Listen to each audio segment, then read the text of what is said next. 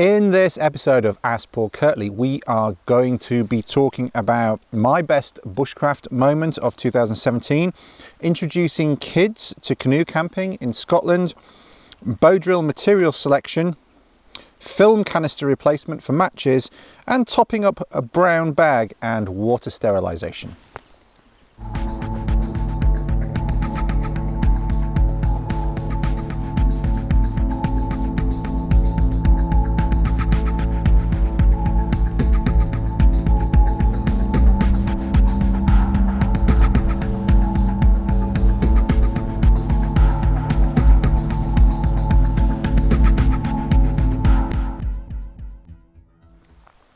Welcome to episode 64 of Ask Paul Kirtley, and I am back in the northeast of England.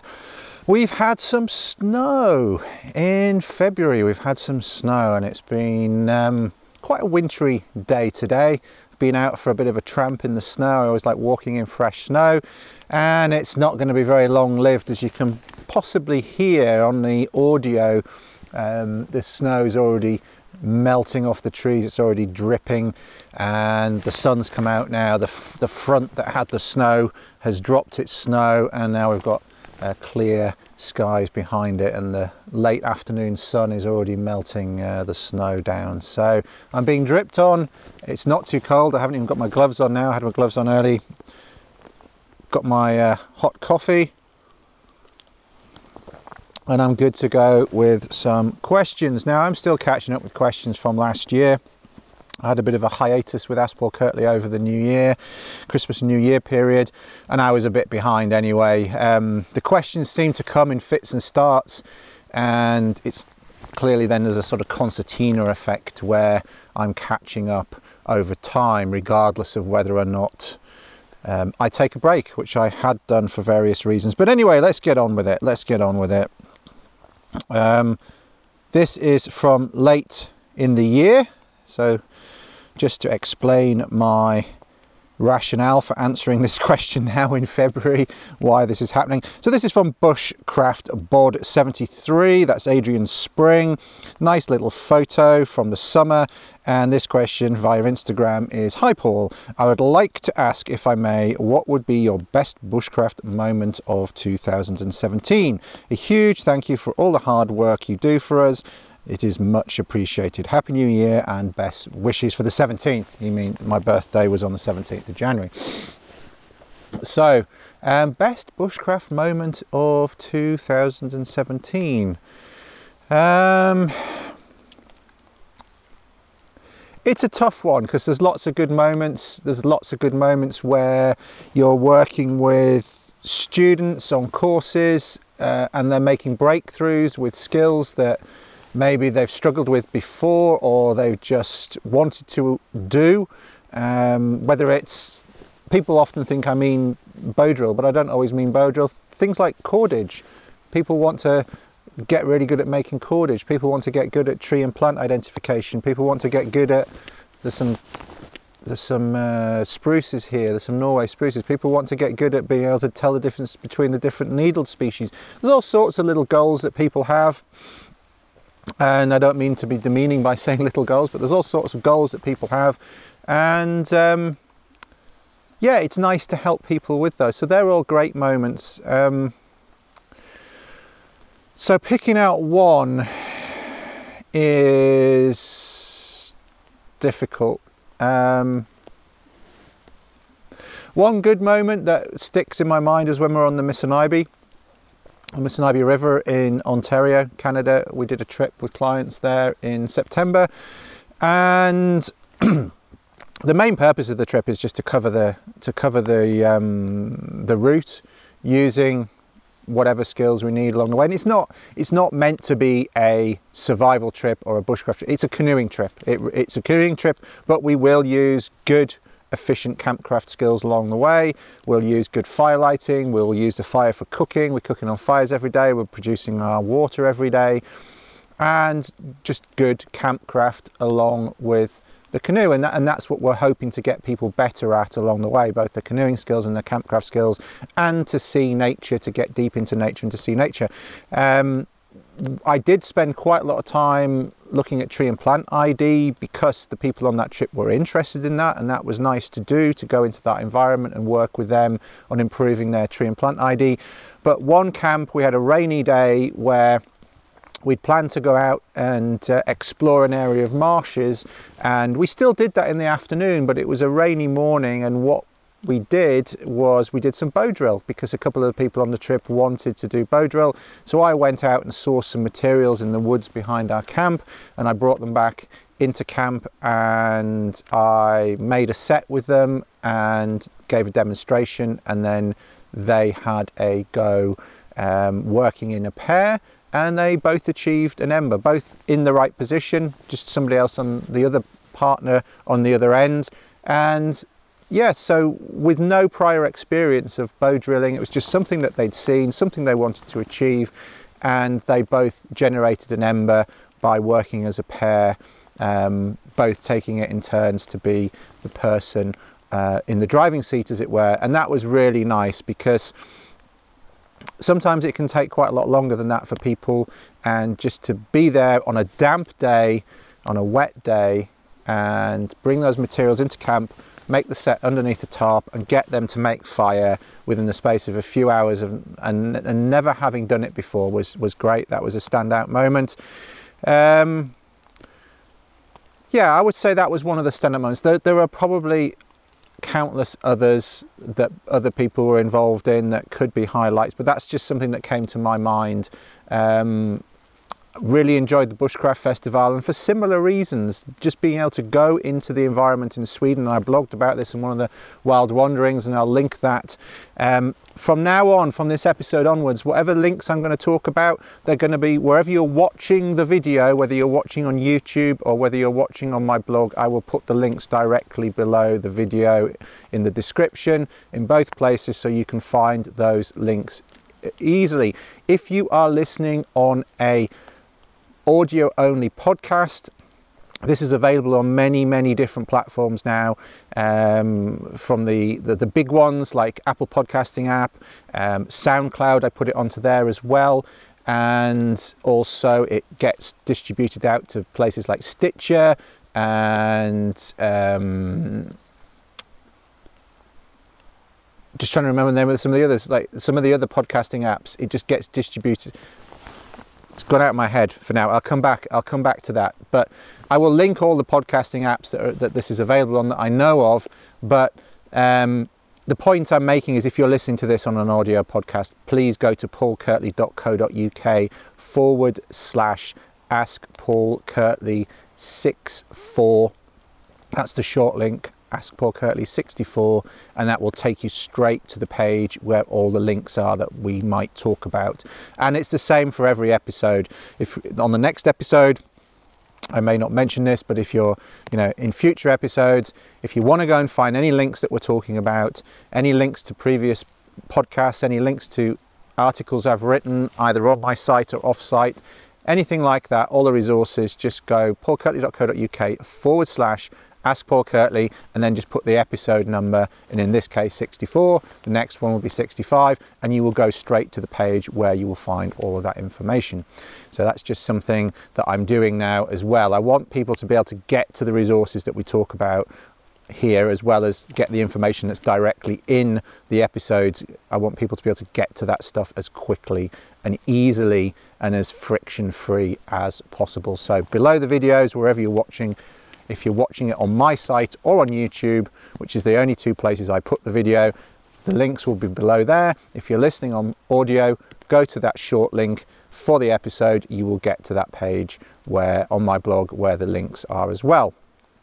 So Bushcraft Festivalen, which was the Bushcraft Festival in Sweden that I did some firelighting workshops at in 2017, as well as being one of the judges on the Swedish bow drilling competition. That was a highlight as well, and for similar reasons, I guess, to why the Missinaibi was a highlight, because myself and my two colleagues that came with me, we went into that environment and we got all the resources that we needed to teach our workshops from that immediate environment. We'd flown in on the plane to Stockholm, just had our personal gear with us. We had a big tarp just for in case it was raining, but other than that we just had personal gear and all the resources that we needed for teaching those fire workshops over the course of 2 days we got from the immediate environment.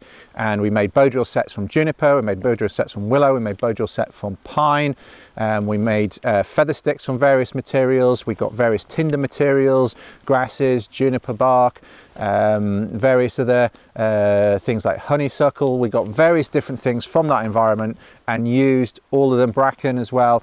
We got all of those from that environment and we made fire in multiple different ways. And that was really nice to do. But to me, both of those examples highlight what bushcraft is about. It's your ability to go into the environment, identify and locate the resources you need, and then have the skills to use them to the ends that you want to. And so to me, those are probably the two highlights. That's a sort of pure expression of what bushcraft is about to me, particularly when you go to places that you're not from. It's all well and good going to places where you're familiar with, but going canoeing down a river you've never been down before, camping at a campsite you've never been before, going into the woods and finding materials for bow drill in a foreign country on the other side of the world and making fire, brilliant. Going across to Scandinavia, having a relatively short period of time to get all the materials ready that we needed, not just for our demonstrations, but also for all of the many scores of people who came to our workshops to have materials for them to use as well, to be able to gather all of that locally and for everyone to be able to get as much as they did from those workshops. That was fantastic. And to me, that's what bushcraft is about. It's not about all of the equipment, although some equipment is useful in the outdoors, of course. We don't just go out in our underwear, and we've talked about this lots of times before, but to me, that's an expression of what bushcraft is about. So those were two highlights for me, Adrian, and thanks for asking the question. And thanks for the birthday wishes as well. Much appreciated. Right, next question. Introducing kids to canoe camping in Scotland. This question is from Callum, and he says, I want to introduce my young children, who are both under 10, to canoe camping in Scotland. What rivers would you recommend to start with? Also, maybe he means I'm thinking of purchasing an alley collapsible canoe, as I don't have the means to transport a 16-foot rigid one. Do you have any experience of the alley canoe? And if so, what are your thoughts? Thanks in advance. Best wishes, Cal. Well, to answer the last question first, Callum, no, I don't have any experience of using that specific canoe myself.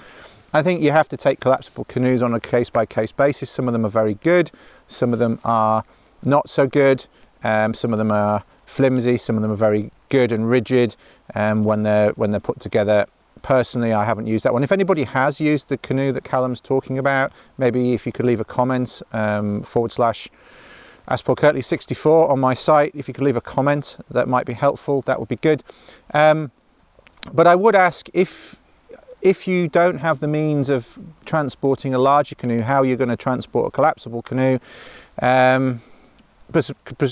because presumably, if I can not fall over my words, presumably you're going to be using a car, and if so, get a roof rack. It's not difficult to get a roof rack, get a rigid canoe. I understand you might not have space to store a rigid canoe, that's a bigger issue for a lot of people, but if it's just a case of getting a roof rack and you're looking at buying a canoe, particularly if you want ultimately to go onto rivers, I'd be looking at getting a proper canoe, a modern canoe, a plastic, 16 foot, something like that, 16-foot Prospector, and get a roof rack for your car, and then you're good to go. So unless you're telling me you've got a convertible soft top or something, then I would get a roof rack and get a canoe. That would be my advice. That said, if that isn't an option, you want to get into canoeing and you need to get a collapsible canoe for whatever reason, then I would not be recommending either way, whether you get a rigid canoe or a folding canoe, to be going straight onto rivers, particularly not with kids, unless it's very, very sedate. And a good number of the rivers in Scotland that are worth tripping on are not necessarily that sedate in a lot of places. Some stretches of them are, but I think you need to make sure that everyone is fundamentally clear about safety aspects. I would definitely read the sections in Ray Goodwin's book about canoeing with kids. I'd be very wary of them getting cold much more easily than adults do, particularly if they fall in. You, as the responsible adult, need to be absolutely clear about what happens if you all end up in the water, even on a flat piece of water, particularly on a flat piece of water where you may be much further away from the bank than you might be on a river. You need to be very conscious of wind if you're on flat water and how that affects your ability to get to and from the shore. You need to be very conscious of the effects of wind in terms of creating waves, as well as maybe preventing you from getting where you need to. These are key fundamental safety aspects of paddling for anyone, but particularly if you're paddling with kids and responsible for kids. They will not last as long in the water as you will do for a given temperature. You all need to have buoyancy aids. That is just not negotiable. What you see a lot of is parents concerned for their kids will buy their kids buoyancy aids and they won't have them for themselves. And then if they fall in, it's the parents that drown and the kids are rescued. Or the parents are just not in a position to help the kids. You must have a buoyancy aid, your kids must have buoyancy aids, they must fit properly, and kids grow, and so you need to make sure that the buoyancy aids do fit properly at the time you buy them, and you need to be able to control that boat. And if you at all you are in any doubt about your ability to control the boat and make it go where you want to, get some instruction. Yeah, there are plenty of very good quality canoe instructors in the UK. The British Canoeing Union, as it was, or British Canoeing as it is now, has a very good system of developing canoe leaders and canoe coaches, and you should get some proper instruction. It's not that expensive, particularly when it comes to being safe around water. So those would be some of my pieces of advice. And then I would be looking to do some relatively sheltered canoe camping. You live in Scotland, so you've got the benefit of being able to camp in many more places than you might do if those bodies of water were in England or Wales. So you can do relatively short trips, stay close to shore, go on a sheltered piece of water, stay close to shore, do a nice little trip, get them used to the routine of getting in and out of the boat, setting up camp, having a little campfire, all of those great things that are part and parcel of canoe tripping. You don't need to be doing huge, great distances. And then as your experience and competence increases, as the kids' experience and competence increases, that is their ability to help motivate the boat itself, their ability to power the boat increases, then you can go further. If you do too much with them too early, you'll put them off. And so definitely think about the safety, make sure you fully understand that. There are too many tragedies in the past where parents have taken kids out or just inexperienced people have gone out not knowing what they don't know. Make sure you do know what you don't know, and then make sure you learn it, make sure you get good instruction if you need it, and don't bite off more than you can chew to start off with. Those would be my pieces of advice for you. And if you've got any more questions, just jump in the comments below this and ask away.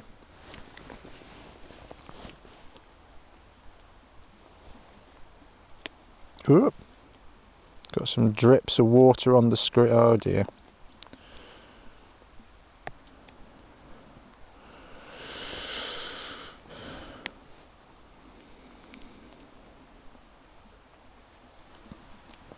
Okay, next question.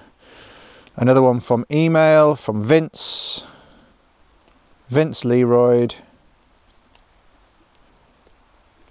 His question is, as always, I would like to begin by thanking you for all the invaluable information you impart on your podcast. My question is concerning bow drill material selection. I have practiced bow drill for a few years and have made dozens of sets with pretty consistent results. I know my technique is good and my set construction is now well refined, but I'm hitting a wall with material selection. I know what woods to use and what to avoid, but sometimes I find myself laboriously polishing squeaky hearths. How can I determine what is too far seasoned from what is ideal?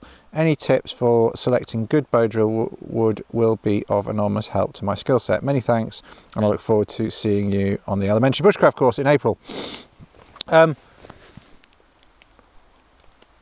I sometimes have deja vu moments when I'm reading these questions, because I do read some of them when they come in. Clearly they come into my inbox and then they're put into a file in my notebook so that I can answer them at future reference.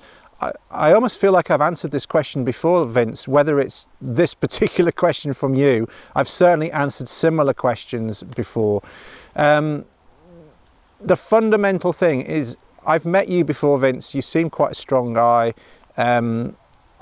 It's possible you're polishing the ends of the spindles because you're not putting enough pressure on it, but if you've had success with bow drills in the past, possibly not.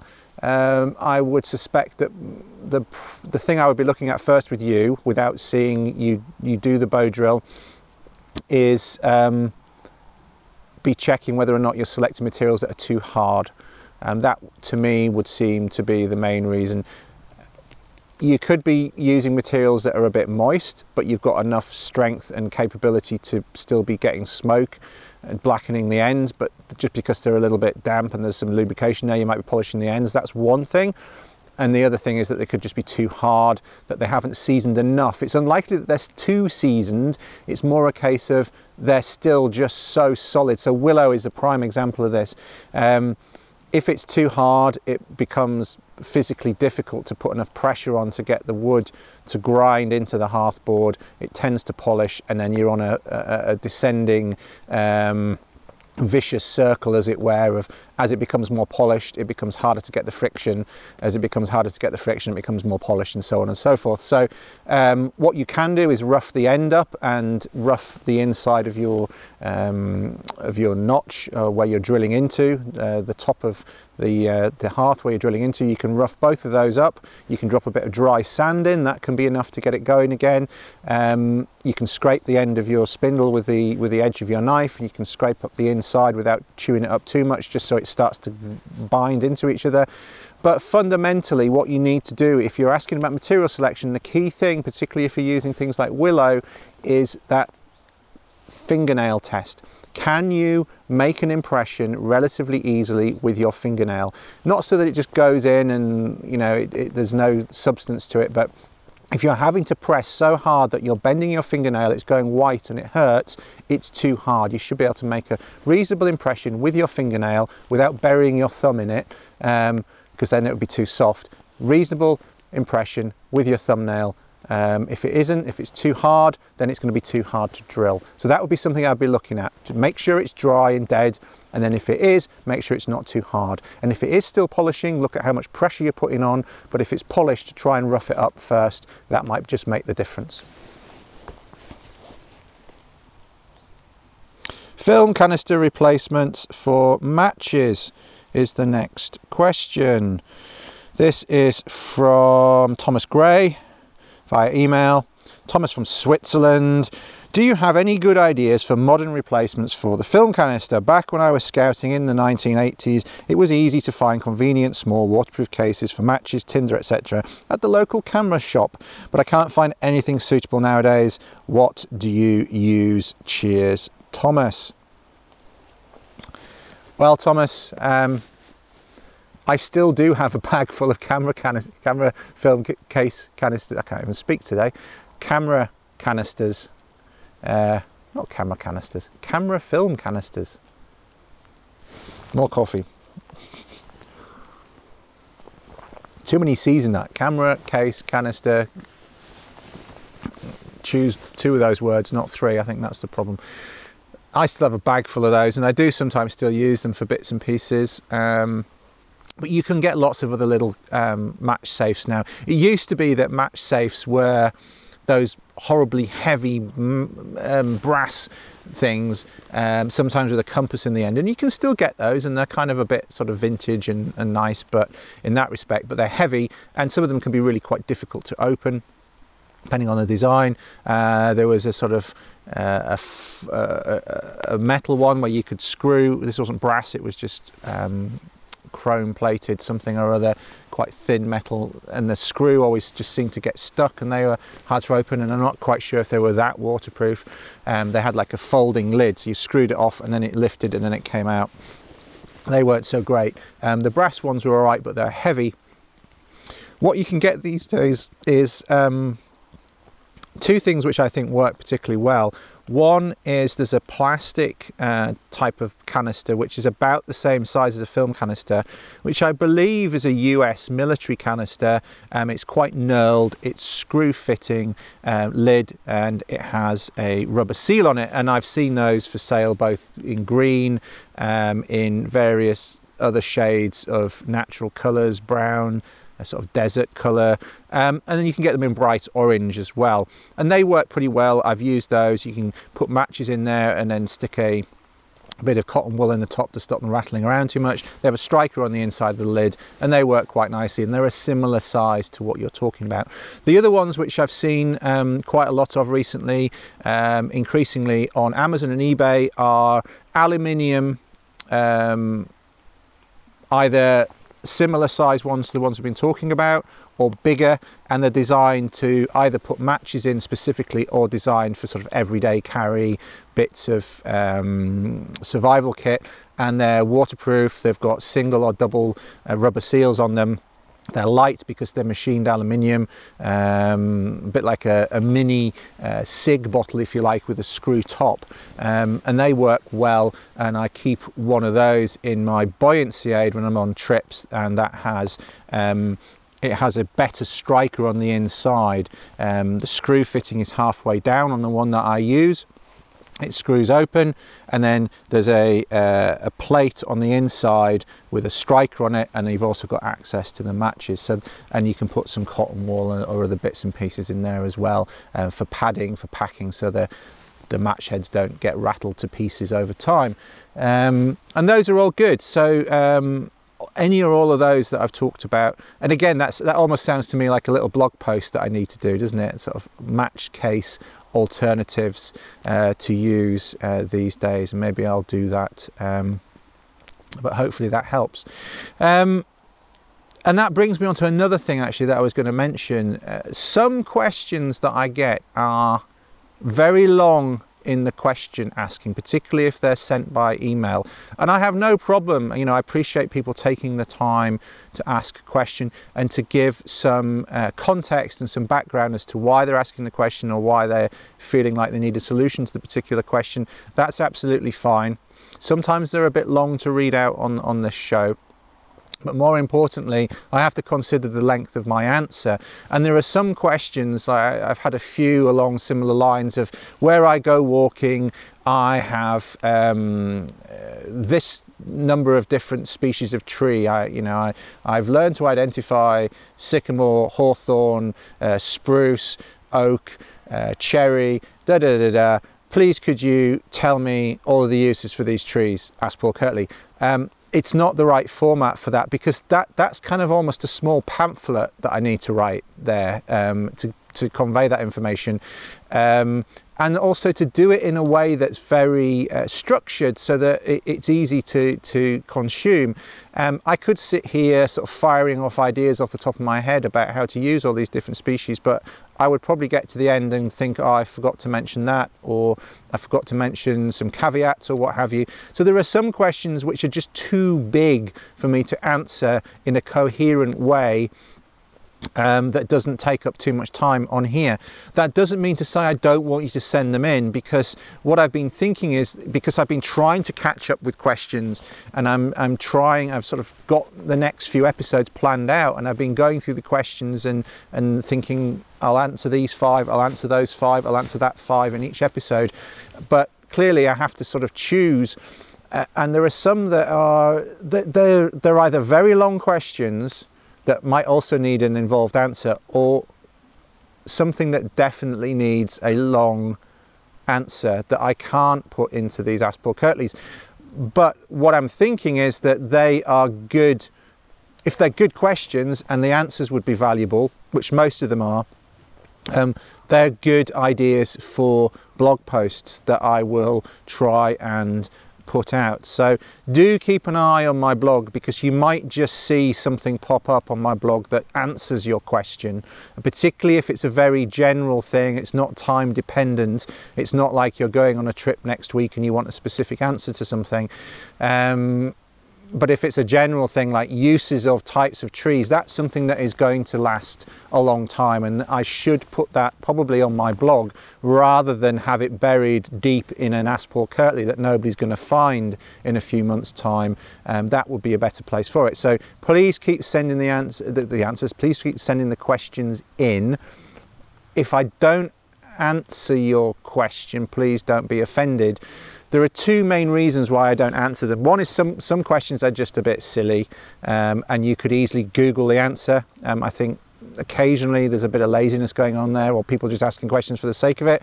And it's like, I'm not going to add a lot of value by answering that. You can Google it and get an answer to that in 2 minutes. It's not dependent upon my experience or my viewpoint or my perspective to give you a valuable answer. The questions can just be way too long, or the answers that I think I'm going to have to give to be able to give a decent answer to the question are going to be way too long. And then the other reason why I don't always answer every single question that comes in, certainly not at the time that it comes in, is because I might get somebody asking me half a dozen questions over the course of several weeks. And it's not fair of me to answer one person's questions to the exclusion of other people. So I have to be selective, try and treat everybody fairly as well. I may well get back round to those questions eventually if that person then doesn't ask they'll sit in the question bank. So just to explain a little bit about what's going on with the questions behind the scenes, please don't take that as me being churlish and being snotty about any of the questions that people ask. I'm not. Sometimes you might get a quicker answer and just as good an answer by Googling them. If you really need my perspective, I'm very, very happy to give it. And, I'm working within those parameters, and I'm going to try and use some of the questions to provide some inspiration for some blog posts as well that are going to help you and a lot of other people, and going to be more visible for longer. Because as good as this show is, the problem that I have with it sometimes, like that question that Vince asked, I'm sure I've answered similar questions to that before, and I can't remember which episode it was in, and it's going to take Vince a long time to find it. He's going to have to look through 63 episodes maybe to find it. 60 hours, probably 50 to 60 hours of content maybe to listen to get the answer. That's not efficient use of his time either. Anyway, enough of my thinking out loud about what works on here and what doesn't quite work on here. I think we've got one more question to do. Topping up a brown bag and sterilisation. This is from Instagram. This is from Gavin Henry, and he asks, when topping up the brown bag with a saucer from a billy can or Crusader mug, how do you clean that if you're then boiling the water that drips into your billy can? Just rinse it with boiling water. When topping up...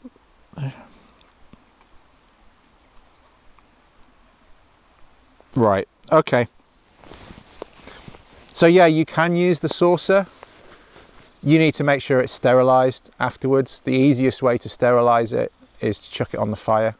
But clearly then you need to be careful not to burn your hands when you take it off. That's the easiest way. With any metal mug or cup, heat will sterilise it. That's the great thing about metal over plastic. You can use direct heat to sterilise it. In terms of the billy can, you're probably also concerned about the fact that maybe it's got grit in it. The reason you're putting it through a brown bag or a millbank bag is that you have suspended matter in the water. If you're scooping it up with a container that you're then going to be using later, yes, it needs to be sterilised. You can rinse it out with some of the water that's coming out of the other end of the brown bag, because that should be clear, and you can rinse out the grit or the suspended matter or what have you with that, but then it still needs to be sterilised. Heat again, or if you're boiling water in it, if you've got it over the fire and you've got water boiling in it, then that's also going to sterilise it. So in terms of sterilisation, it's heat. In terms of rinsing it out, you can use the water that hasn't yet been sterilised, but just make sure that you then sterilise the container afterwards. It's just about having some systems and discipline. The It's normally all right if you're on your own because you know what everything's been used for. It's when you're with other people in camp and you need to make sure that everybody understands the system that you're using, what's clean, what's dirty, what's got clean water in it, what still needs to be sterilised. You just need to come up with a little system that those things over there need sterilising, that water over there has boiled and is waiting to cool, this container here is being used to top up or what have you. Don't use that for eating off until it's been sterilised, and if it's been sterilised it'll be over there.